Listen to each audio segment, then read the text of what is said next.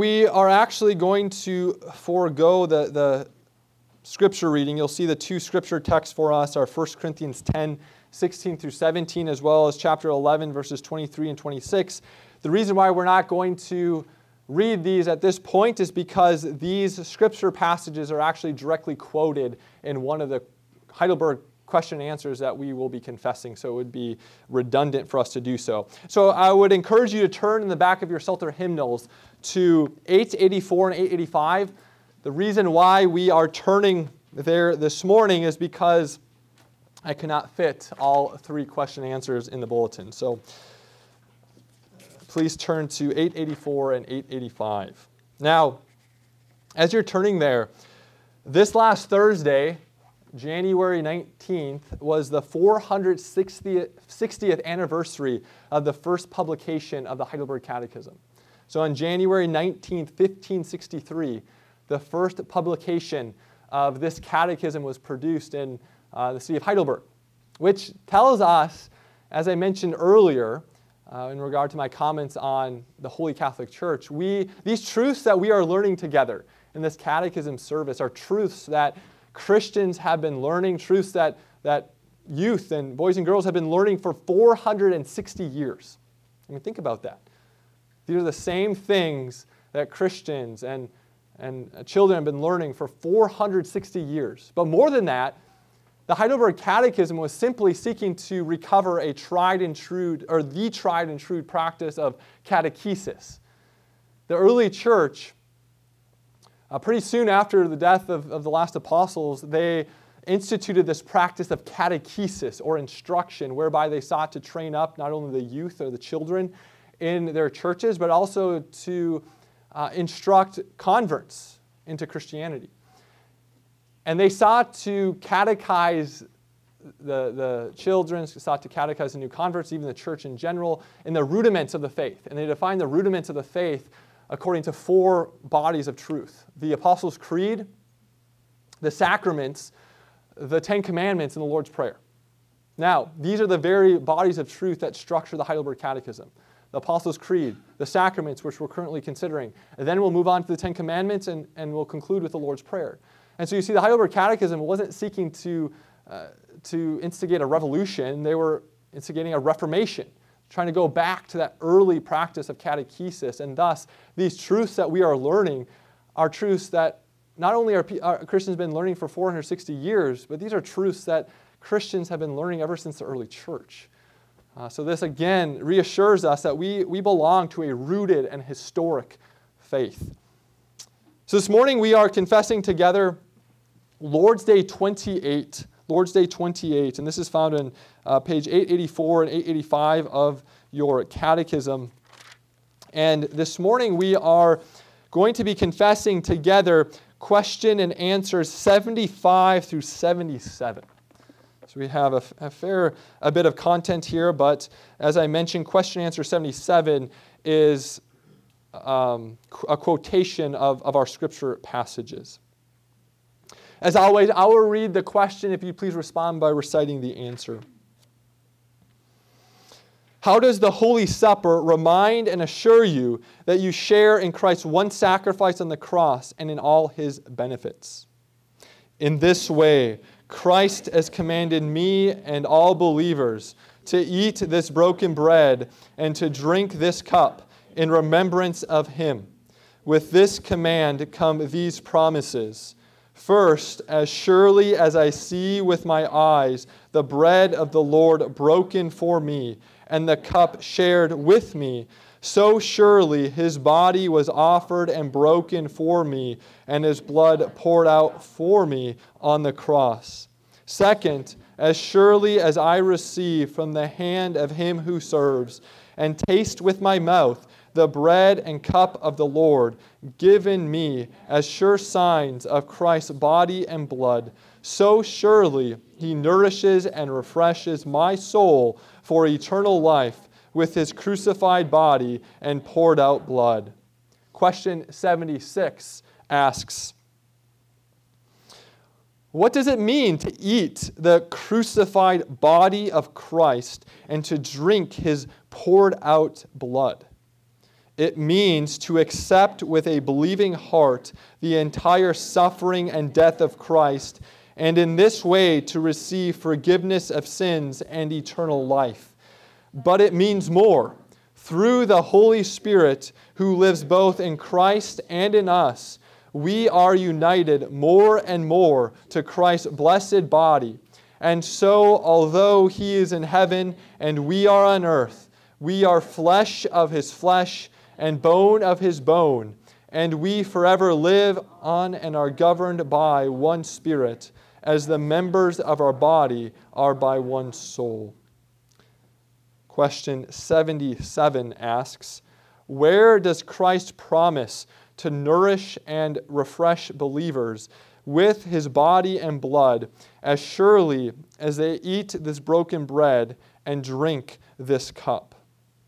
In the institution of the Lord's Supper, the Lord Jesus, on the night when He was betrayed, took bread, and when He had given thanks, He broke it and said, "Take, eat, this is my body, which is broken for you. Do this in remembrance of me." In the same way also He took the cup after supper, saying, "This cup is the new covenant in my blood.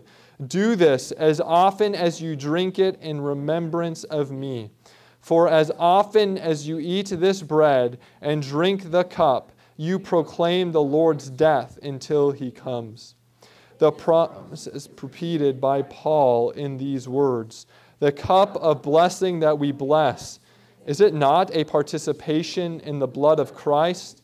The bread that we break, is it not a participation in the body of Christ? Because there is one bread, we who are many are one body, for we all partake of the one bread.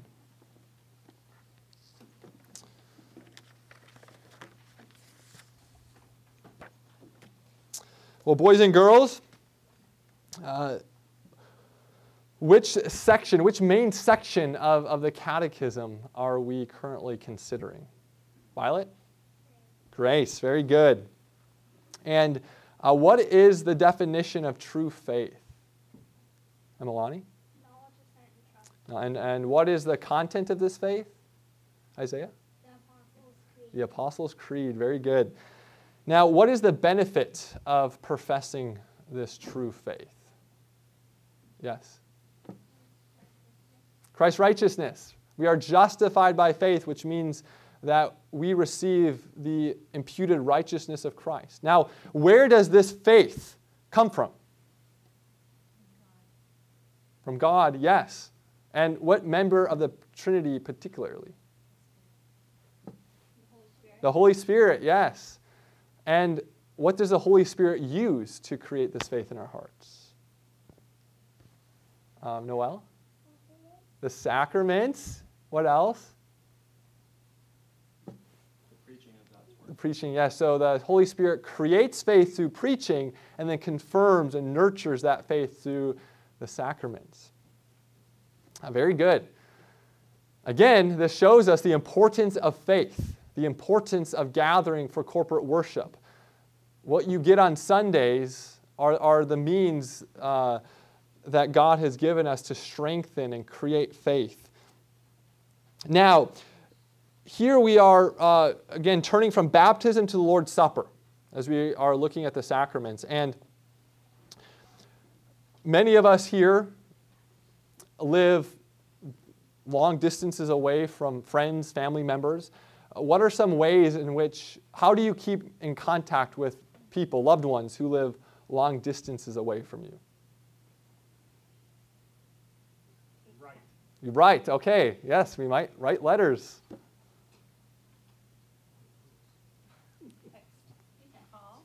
Call, yes. FaceTime. Do you visit? Well, Visit, Noel. Call, yes. Yeah, there are many avenues that we can make use of to keep in contact with loved ones. We can even see faces through Zoom, FaceTime. We can make visits every now and again. Well, as we know, at the end of Luke 24 and in Acts chapter 1, Christ left this earth physically. He is physically absent from His people.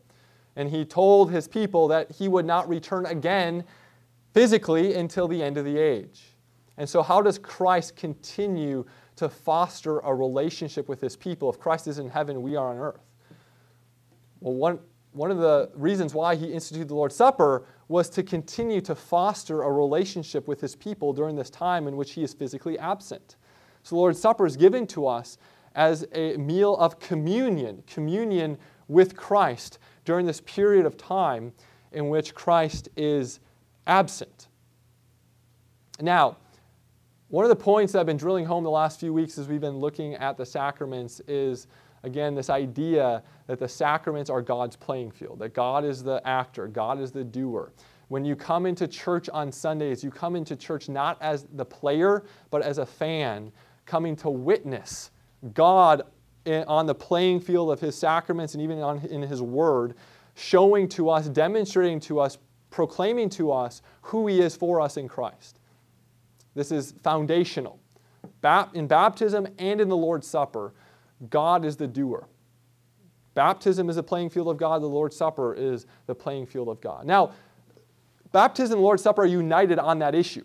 However, when we zoom in, there are differences when it comes to baptism and the Lord's Supper. For instance, baptism is only to be administered once. We don't celebrate weekly baptism, where we all proceed to the front and get sprinkled week in and week out. We are to be baptized once. Lord's Supper is meant to be celebrated frequently. Baptism is administered to adult believers and their children. The Lord's Supper is administered only to those who have made a profession of faith. So there are differences when we zoom in on these two sacraments, and we'll, as we proceed in the weeks to come, consider a few of these differences and why there are these differences, but they are united in the sense that God is the doer. In both of these sacraments, God is seeking to serve us, to strengthen our faith, to assure us of his good will towards us. Now, this Lord's Day is quite a hefty Lord's Day. There's a lot of content here. Lord's Day 28. Question and answers 75 and 76 are essentially giving us the Bible's doctrine of the Lord's Supper. So you want to know, what does Scripture teach about the Lord's Supper? It's found in questions 75 and 76. And then question 77 is essentially the proof text, the main proof text for this theology. Because you'll notice that question answer 77 is all about where does Scripture teach this, essentially.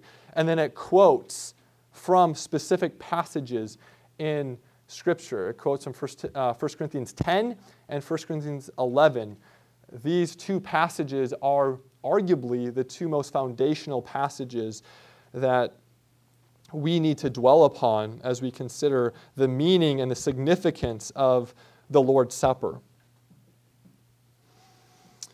So the first point that we see in this Lord's Day is that Christ instituted the Lord's Supper. So notice how question and answer 75 begins.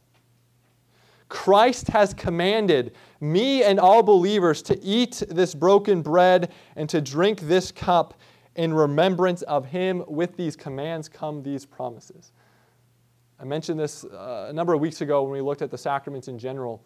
One of the principles or parts of the definition of a sacrament is that sacraments need to be directly instituted by God or by Christ.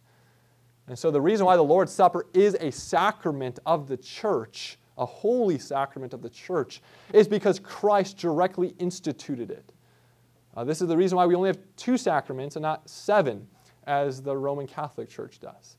So Christ is the one who instituted this meal and has commanded me and all believers to partake of this holy meal. Now, when did Jesus institute this meal?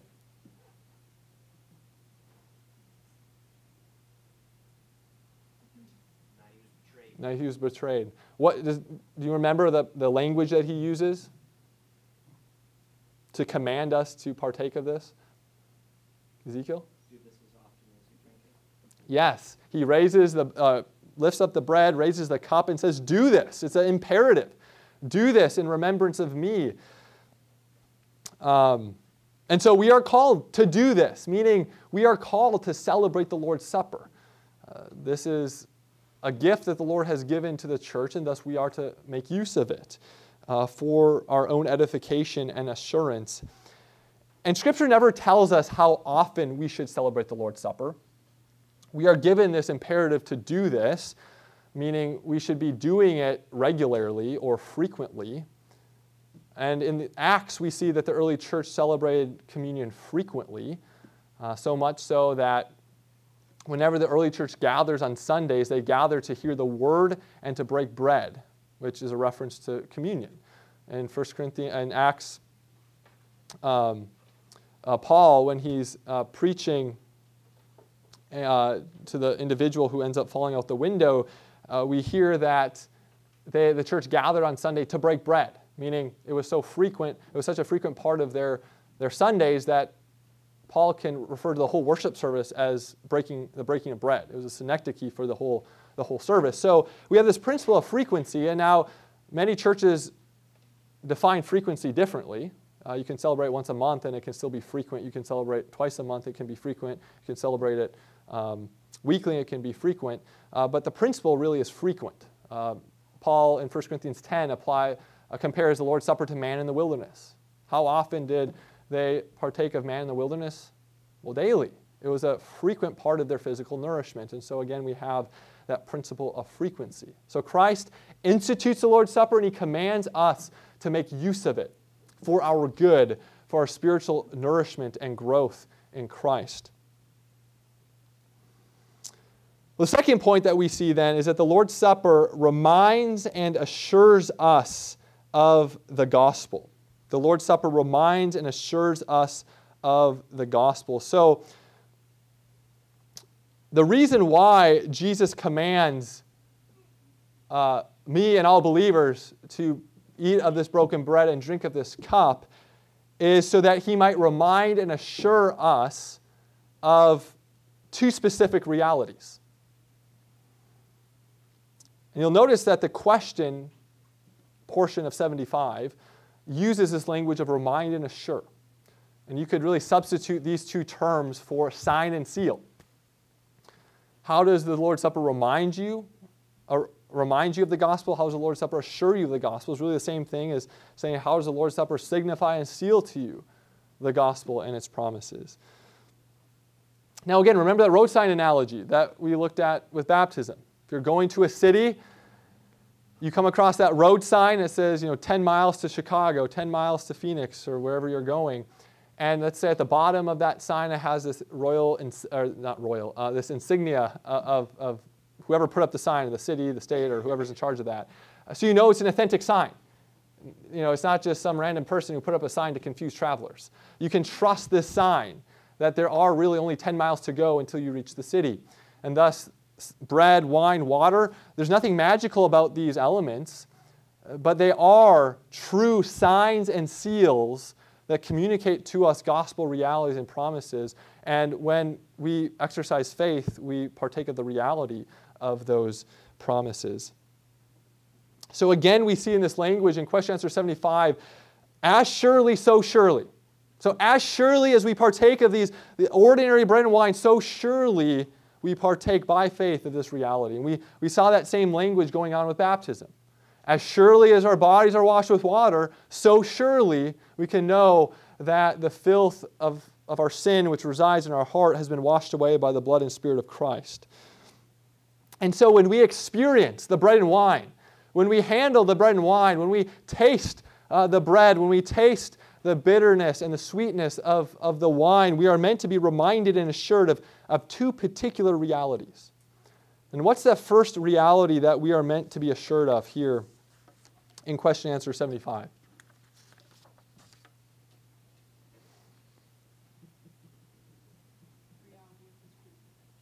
His crucifixion, right? Just as we see the bread broken, we can be assured and reminded that Christ's body was broken on the cross for you and for me. Just as we see the cup communicated to us, so surely we can know that Jesus spilled his blood in our place. Jesus took responsibility for the curses of the covenant, so that we don't have to experience the wrath of God.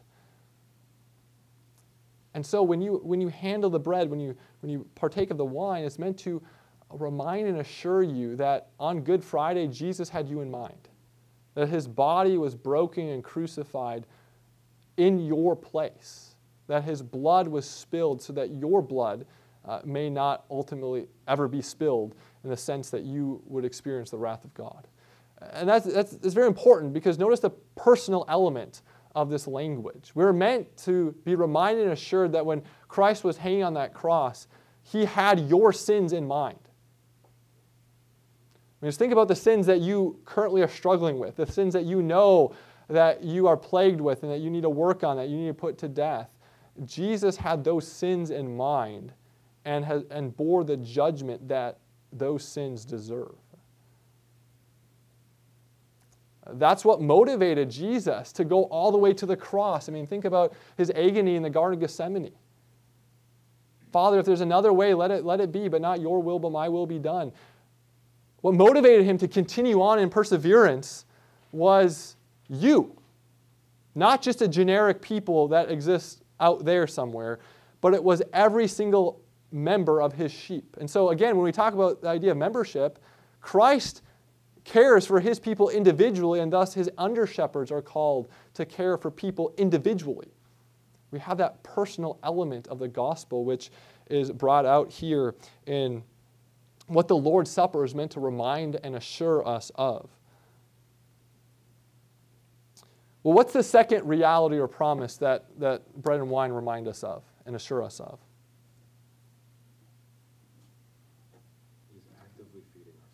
He's actively feeding our souls, yes. That Jesus feeds and nourishes our souls. Now, this comes from what we read in 1 Corinthians chapter 10, verses 16 and 17, or particularly verse 16. The Apostle Paul says, again, speaking to communion, he says, a cup of blessing that we bless, that we consecrate. Is it not a communion or participation in the very blood of Christ? The bread that's broken every time we celebrate communion, is this not a communion or participation with the very flesh of Christ? So Paul speaks as if there's a real intimate union and connection when we celebrate communion with the human nature of Christ. So much so that the Catechism can say that when we partake by faith, Jesus is feeding and nourishing your soul.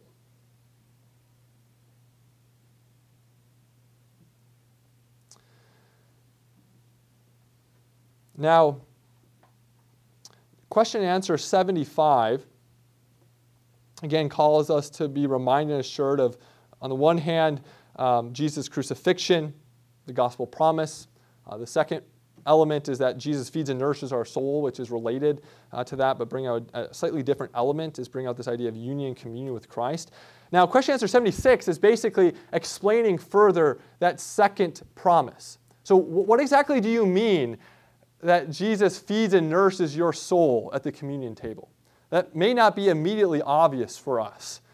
Okay, we can kind of conceptualize how bread and wine are meant to remind us and assure us of Jesus' broken bread, or Jesus' broken body and his shed blood. But what exactly does it mean that Jesus, the resurrected Jesus, is presently active in feeding and nourishing our souls? That isn't quite as immediately obvious, and thus the Catechism devotes a whole question and answer to what this means. And question and answer 76 is wonderful. It's, again, one of those highlights of the Catechism. I think one of the most faithful and concise articulations of what really is going on when we celebrate communion by faith. So, question answer 76, again, is asking, what does it mean that Jesus feeds and nourishes our souls with his crucified body and shed blood? And what is the first part of this answer calling us to? Or what's the first part of this answer in general? Assent and trust. Correct, which are elements of what? Faith, yes. It's calling us to faith. So the first thing that this teaches us, that Jesus really only feeds and nourishes the souls of those who profess faith. You know, one author I was reading this week said, you know, just as the best way to use food is to eat it, the best way to make use of good promises is to believe them. And so if the Lord's Supper is giving us gospel promises in visible form, the way we make use of them is by believing them. It's a call to faith. Our form that we oftentimes read before we administer the Lord's Supper says that faith is the hand and mouth of our souls.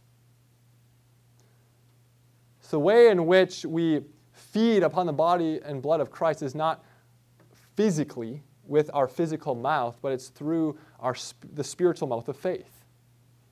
Faith is the hand and mouth of our soul. And so this catechism, or question answer 76, is first of all establishing the necessity of faith to truly partake of this meal.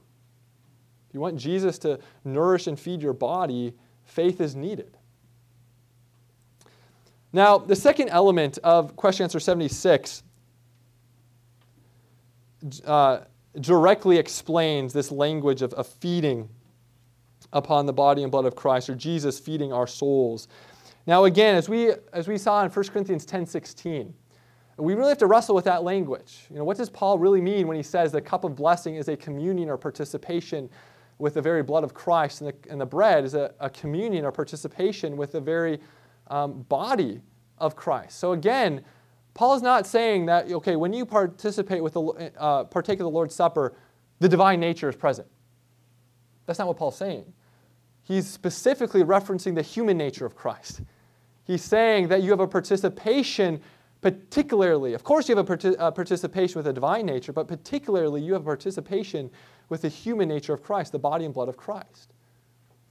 Remember Jesus' words, "This is my body," speaking of the bread. "This is my blood," speaking of the cup. We have to wrestle with that language. What did Jesus mean? What did Paul mean? How can we have communion, fellowship with the historical, actual body and blood of Christ if He is in heaven and we are on earth? Christ physically left this earth. In His ascension, He said He won't come back again until the second coming. And so how can Paul say that we have communion with the human nature of Christ if He is in heaven and we are on earth? How does question answer 76 answer that question?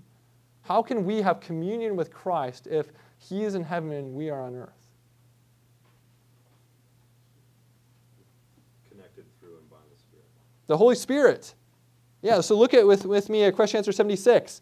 Through the Holy Spirit, who lives both in Christ and in us, we are united more and more to Christ's blessed body. The Spirit is that vital connection which connects those of us who are on earth to Christ who is in heaven. Now, this is what Ephesians 2:6 says. "But God, being rich in mercy, raised us up with Christ and seated us with Christ in the heavenly places." One of the mysteries of the faith is that the Spirit creates this union, this bond between His people, between Christ's people and Christ Himself, who is in heaven. Or consider Paul's words in Colossians chapter 3. "If then you've been raised with Christ," again, raised and seated with Christ, "you are to seek the things that are above and set your minds on the things that are above." So again, one of the purposes of the Lord's Supper is to strengthen our identity as those who have been raised and seated with Christ in the heavenly places. That's who we are. And so when we come together on Sundays, we are coming together according to that identity, as those who've been raised and seated with Christ, and thus the Lord's Supper calls us to seek and set our minds on the things that are above, meaning the Lord's Supper calls us to live according to our identity. Now, notice how question and answer 76 continues and says, "And so, although He is in heaven and we are on earth, we are flesh of his flesh and bone of his bone. This is the language that comes from Ephesians chapter 5, verses 29 through 30, when Paul is speaking about the analogy between Christ and the church and a husband and his wife. For no one ever hated his own flesh, but nourishes it and cherishes it, just as Christ does the church, because we are members of his body. We are members of the body of Christ, and thus Christ takes responsibility for nourishing and cherishing the members of his body. That's how intimate this bond is between Christ and his people.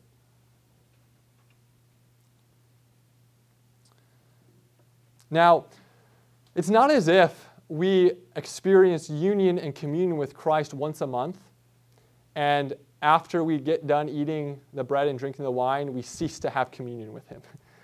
Because notice the language here. Question answer 76 says, we are united more and more to Christ's blessed body. For those of us who have faith, we're always united to Christ, but the Lord's Supper is a time in which we are united more and more to his blessed body. So it's a strengthening of that already present union that we have with the risen Christ. Now, John Calvin has wonderfully explains the meaning, significance of the Lord's Supper. Much of the Catechism draws upon what he says in the Institutes. And he has a quote that is, I find, profound when he's speaking about this reality that we're learning about in question answer 76. And he speaks about how whenever you draw water in his day, again, the 16th century, there are many ways to get water. You can get it from a stream, a river, a well. But whatever avenue that you choose, that water comes from a particular source. And so he says that the human nature of Christ, or the flesh of Christ, is like this inexhaustible fountain by which the life of the Godhead pours into us.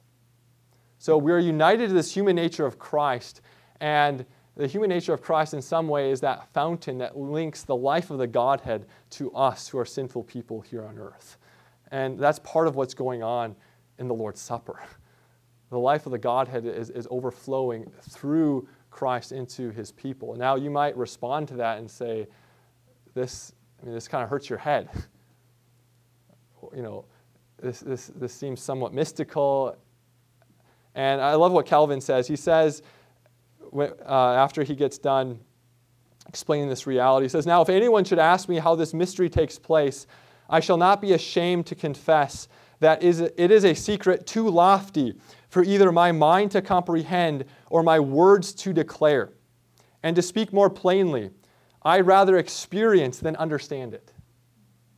There are most of the doctrines in the Christian faith, we can explain the what, but we can't really explain the how. You start thinking a little bit too much about the Trinity and your head's going to hurt. You start thinking a little bit too much about how Christ can be one person existing in two distinct but yet united natures, your head begins to hurt. When you start to think about how we can have union and communion with the risen Christ, though we exist here on earth, again, our head begins to hurt. There's a mystery to these doctrines that we should embrace. And the reason why there's an element of mystery is because God is incomprehensible and we are finite. And thus, when we approach these doctrines, we reach a limit to which we can understand. And we are to recognize that limit and embrace that limit and respond in doxology and praise and worship for the inexhaustible nature of who our God is. Now, in conclusion, boys and girls, as you know, to come to the Lord's Supper, we require a profession of faith. And when youth come to make a profession of faith before elders, one of the things that we're looking for is whether or not you hunger for this meal. Not in a physical sense.